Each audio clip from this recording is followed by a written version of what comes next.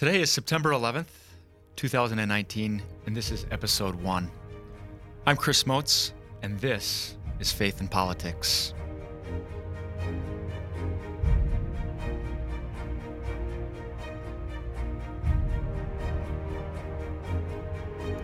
The South Dakota Catholic Conference represents the bishops of South Dakota on matters of public policy, providing explanations of how the teachings of the Catholic Church apply to the issues of our day. The topic for today is third-party assisted reproduction. Specifically, we're going to dive into commercial surrogacy. And I have here in the studio with me Jennifer Lahl, visiting from out of state. Welcome to the studio, Jennifer. Thank you, Chris. It's good to be with you. Yeah, I just have to say, it's really been a delight. Jennifer, it's Wednesday now. Jennifer has been in South Dakota since Sunday. And we have just been barnstorming the state of South Dakota, talking about the topic at hand. And it's been really delightful to have a lot of time in the car with you. Yeah. Jennifer was kind of joking, like, oh, this could be like kind of hard if one of us was super quiet. But we've just had a great time in the car. Jennifer, you are a nurse. You're a bioethicist.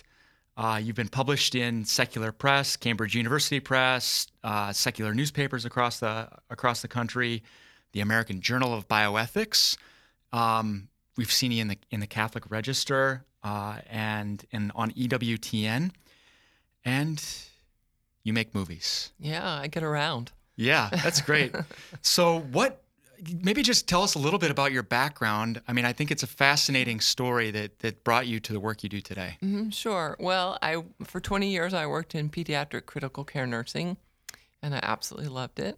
I worked mostly in major university hospitals in the state of California, so I was always on the cutting edge of the newest technology or treatment or therapy, taking care of critically ill children of all ages. It's the beauty of pediatric nursing. You get babies to teenagers, so you see a wide, diverse patient population. But I was very fascinated not only with medicine and science and technology, but issues of ethics. And just because we can do something, should we do something? So that led me to pursue my master's degree in bioethics. And when I was in graduate school, I made the decision to found the center that I now run, the Center for Bioethics and Culture. That actually ended up being my graduate thesis project, was to found a nonprofit instead of writing another paper, because I'm more of a doer. And I'd written several papers through the course of my graduate studies, and I was ready to turn all that I'd learned into something I could then take into a job. So that now, for the last 20 years, I've run the Center for Bioethics and Culture. So we're heavily focused on issues in biotechnology, and of course, assisted reproduction is a very big biotechnology, and it's a new technology that has created new problems for us that need new solutions. It's a fascinating background. And if I remember right, when you started your work 20 years ago, sometimes these bioethical, what's in the public eye shifts. It was stem cells at that point in time. Now we're seeing kind of new different issues, but part of what you do to get your message out there and to help educate, and I just think is fascinating, is you make these documentary films. Yeah. How many films have you made now? Oh gosh, I think 7 or 8 or 9. I can't remember. We've made 2 shorts. 3, 4, 5. I think 7 or 8. And I lost count. Isn't that awful? Well, I mean, that's really. I've watched them all. I also confess to you that I have a hard time remembering my wedding anniversary, so I'm not good with figures and numbers and math. Fair enough. And I've watched them all. They're all compelling. But one of the ways, the connection that really brought us to know one another is specifically the topic of commercialized surrogacy. You've heard me say before, just last December 2018, somebody brought to my attention, there's a commercial surrogacy brokerage, open shop in Sioux Falls, South Dakota, where we're sitting right now.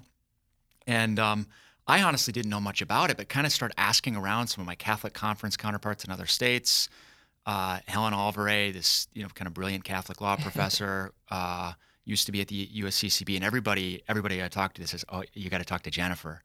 So, and I completely understand why after just having, all this time in the car with you. But the really compelling thing after we connected, you're like, Chris, you have to go watch this movie, Big Fertility. Why is that important for South Dakota? I mean, tell us about Big Fertility. Yeah, well, Big Fertility is the story of one American commercial gestational surrogate. We can unpack those words in a minute if you want, who happens to live in South Dakota.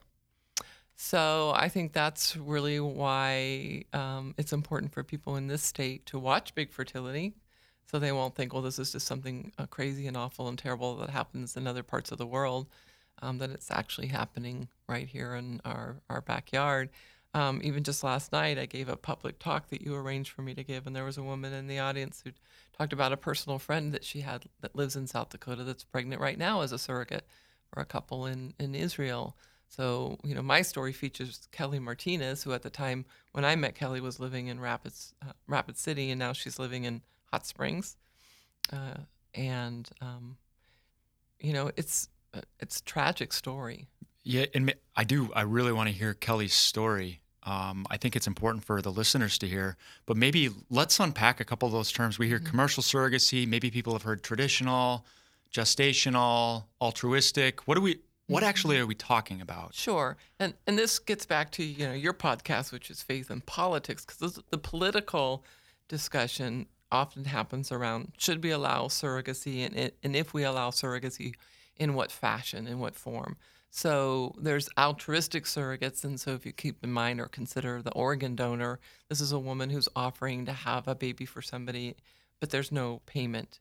She's just truly doing this as an altruistic deed, as an organ donor donates a kidney or a liver or whatever, versus the commercial surrogate who's being compensated. And in the case of commercial surrogacy, depending on where you live in the United States and your profile and who selects you, commercial surrogate can make anywhere from $30,000-$40,000 up to $60,000 and $75,000. So it's it's a significant amount of money. And I've even seen, just when I started doing a little research, Craigslist ads, Sioux Falls, South Dakota, $65,000, or you go to this brokerage website and total compensation to the woman $29,000 to $39,000. So that fits right in the heart of kind of what you just mentioned too. So yeah. And that's certainly a compelling figure that people will see and go, wow, I could sure use that kind of money, and I like being pregnant, and pregnancies are usually easy, and I like helping people. So it's certainly a draw. The other terms are traditional versus gestational. A traditional surrogate literally is providing her egg and her uterus, so she's giving away her own biological child, whereas the gestational surrogate is just renting her womb. Quotations, you often hear womb rental or women renting their womb. So she's not providing her genetic material, not her genetic biological child. And then there's other arrangements where surrogates help family members or friends or strangers. Like you mentioned the Craigslist ad. That's somebody who's clearly looking for somebody who doesn't know the people that want to hire the surrogate. They're not in any kind of a friendship or familial relationship. It's strangers helping strangers. Which is all, I think, just good context to have to be familiar with these terms before we get into Kelly's story, because she was a commercial surrogate, and I recall gestational. Correct. So, so you didn't know Kelly, but she found you. Yeah, that's why God gave us Google. We can find people. Good old internet search. So Kelly took to the internet. She found herself in a predicament, and took to the internet, found me, my organization, and was able to email me. So I was first contacted by Kelly via email. We actually opened Big Fertility with that original email that she sent me, which I describe as a cry for help. She says, I'm paraphrasing, but basically the gist of her email was, I've tried everywhere to find somebody to help me. I can't find anybody to help me. Can you help me? I didn't at that time know what kind of help she needed. If I'm recalling correctly, the email did indicate that she was a surrogate, so I knew it was a surrogacy issue that she needed help with. And very soon after, we made actual contact and we spoke by phone, which is when she told me her story. And when I heard her story, I knew immediately that my next documentary film had to tell Kelly's story. My earlier documentary film featured several American women who'd been surrogates in different capacities, altruistic, commercial, otherwise. But I knew that Kelly's story, because of the international levels of it and elements of that, had to be told as just a single story of one particular woman and feature her. Do you want me to? I do, just and lead I into really, it? I would maybe normally give like a spoiler alert or something like that, but I think people are going to hear what you have to say, and then they're just going to want to actually watch Kelly in her own words. So Yeah. please, if you would, Yep. I think it'd be great to have Kelly's story part of this podcast. Yeah. So she was a 3-time commercial gestational surrogate. Her first surrogacy was for a gay couple in Paris, France.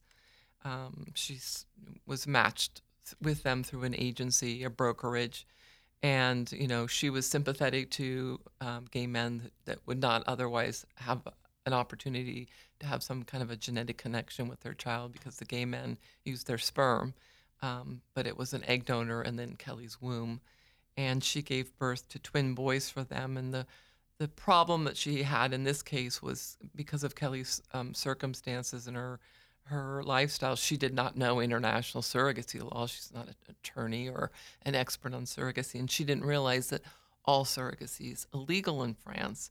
And so when Kelly gave birth to the twin boys, the couple from France told her that they would need her to go with them to the French consulate in Chicago. And they'd cooked up a story that they were going to tell the French consulate that Kelly had had an adulterous affair with one of the men and had given birth to their twins, and that she was going to surrender the twins for him to take back to France, and she was going to stay here in the States to try to repair her marriage. Of course, Kelly and her husband were horrified, but they were told if they didn't comply with this scheme, then Kelly would have to keep the children. And Kelly financially was not in a position. She and her husband had 2 small children of their own. She was doing this because they needed the money, so she was not in a good position to keep the children. And out of fear, she complied and went with her husband, drove to Chicago. Kelly sat in this meeting, didn't understand a word. It was all in French, and she signed a lot of documents that were all in French, and there was no translation services provided for her. So she doesn't really actually know what was said or what she signed away, but they left the country with the twins. So Kelly had a lot of personal tragedy in her own life growing up, and so she decided to seek some professional counseling for just her own personal well-being. And her counselor, actually, during the course of meeting with Kelly, recommended Kelly talk to another couple that this counselor was counseling that was struggling with infertility, and recommended and suggested that Kelly might consider being a surrogate for them. So her therapist brokered a deal. Yeah, exactly. Yeah. So for me as a nurse, I just think that's a whole professional breach of all kinds of ethical lines that you don't expect your doctor or your therapist to put you in harm's way or suggest you do something, especially when your therapist knows you already had a traumatic surrogacy experience. Right. But Kelly, again, being in a situation where money was needed and pregnancies are relatively easy for Kelly, and being sympathetic to this couple, she agreed to help them. And this intended couple, heterosexual couple, lives in the United States, and Kelly agreed to be their surrogate. And soon after she delivered a little girl for them, this couple divorced. So Kelly was, quite upset about that because, part of the reason she was helping them was they wanted to parent a child. And now she realized that she'd been part of creating a child that's now living in a broken home situation. And apparently it's not a very happy divorce. It's very contentious. There's a lot of pain. But fast forward to the final surrogacy, and again, Kelly's and her husband are in financial need. They have their own 3rd child now. So, a young, small family, and not really steady income and needing money. She sees another ad. She thinks, the French deal was just a one-off. It's not going to happen again. There was no real problem with the second surrogacy other than the couple divorcing. That was, not a good thing. But she agrees to do it again, and this time she enters into a contract with a couple from Spain, a married heterosexual couple. Again, all of surrogacy is illegal in Spain, just like it is in France. And this couple paid extra. They paid $5,000 extra to have a girl and a boy embryo transferred into Kelly. And when the transfer of the embryos was made, the little girl embryo did not implant, so she miscarried that embryo, and the little boy embryo naturally twinned. So it was soon discovered afterwards that Kelly was pregnant, carrying twin boys. the couple in Spain was immediately outraged because they ordered and paid extra for a boy and a girl, and how could this have happened? They wanted to know who made the mistake and whose fault was all this. So the remainder of the pregnancy was quite contentious between this couple in Spain and the doctor here in Rapid City and the nurses and the fertility staff and Kelly, of course. And so that was not pleasant. And then at 30 weeks into the pregnancy with these twin boys, Kelly got really sick, preeclampsia, gestational diabetes. She was borderline stroke. Her blood pressure was so high. And at this point, her doctor made the decision to have her admitted into the hospital in Rapid City. And then not soon after she was admitted, a few days later, I believe, if I'm remembering the timeline correctly, the doctor basically said, we need to do an emergency C-section or you're going to stroke. You're not going to survive. These boys, their life's at risk. So she delivered twins, 10 weeks premature, which is quite premature for twins. They were pretty tiny, in the 1 to 2 pound range at birth. So it was a rocky period of time for Kelly's health and, of course, for the babies.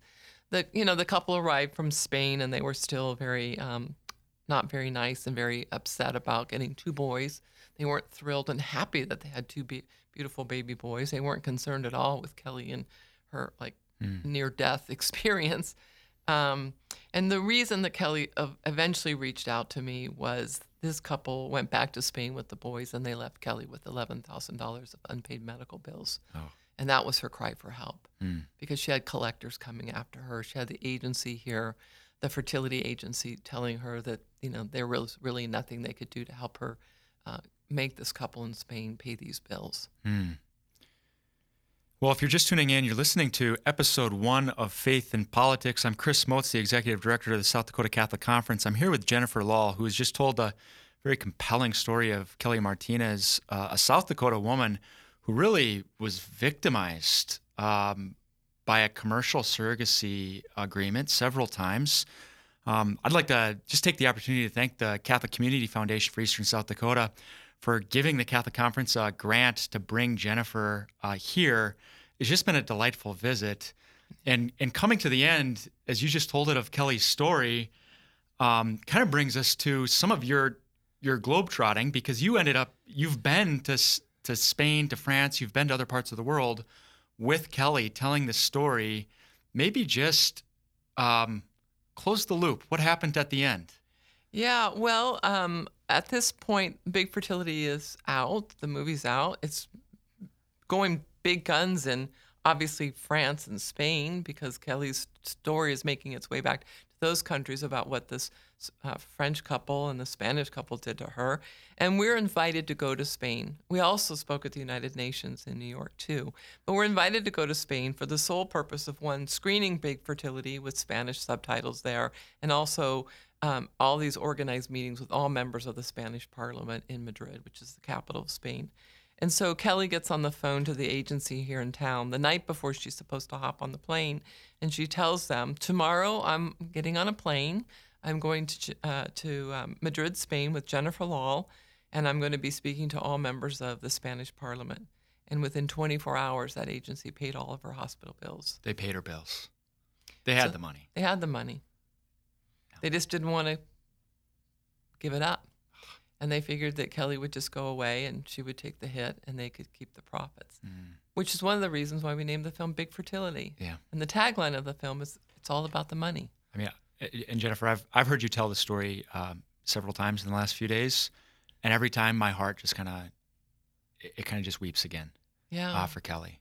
Yeah. Which is why I had to make her the sole focus of this one particular movie. Yeah. Because it encapsulates what's happening here in the United States, what's happening here in South Dakota, what's happening around the world.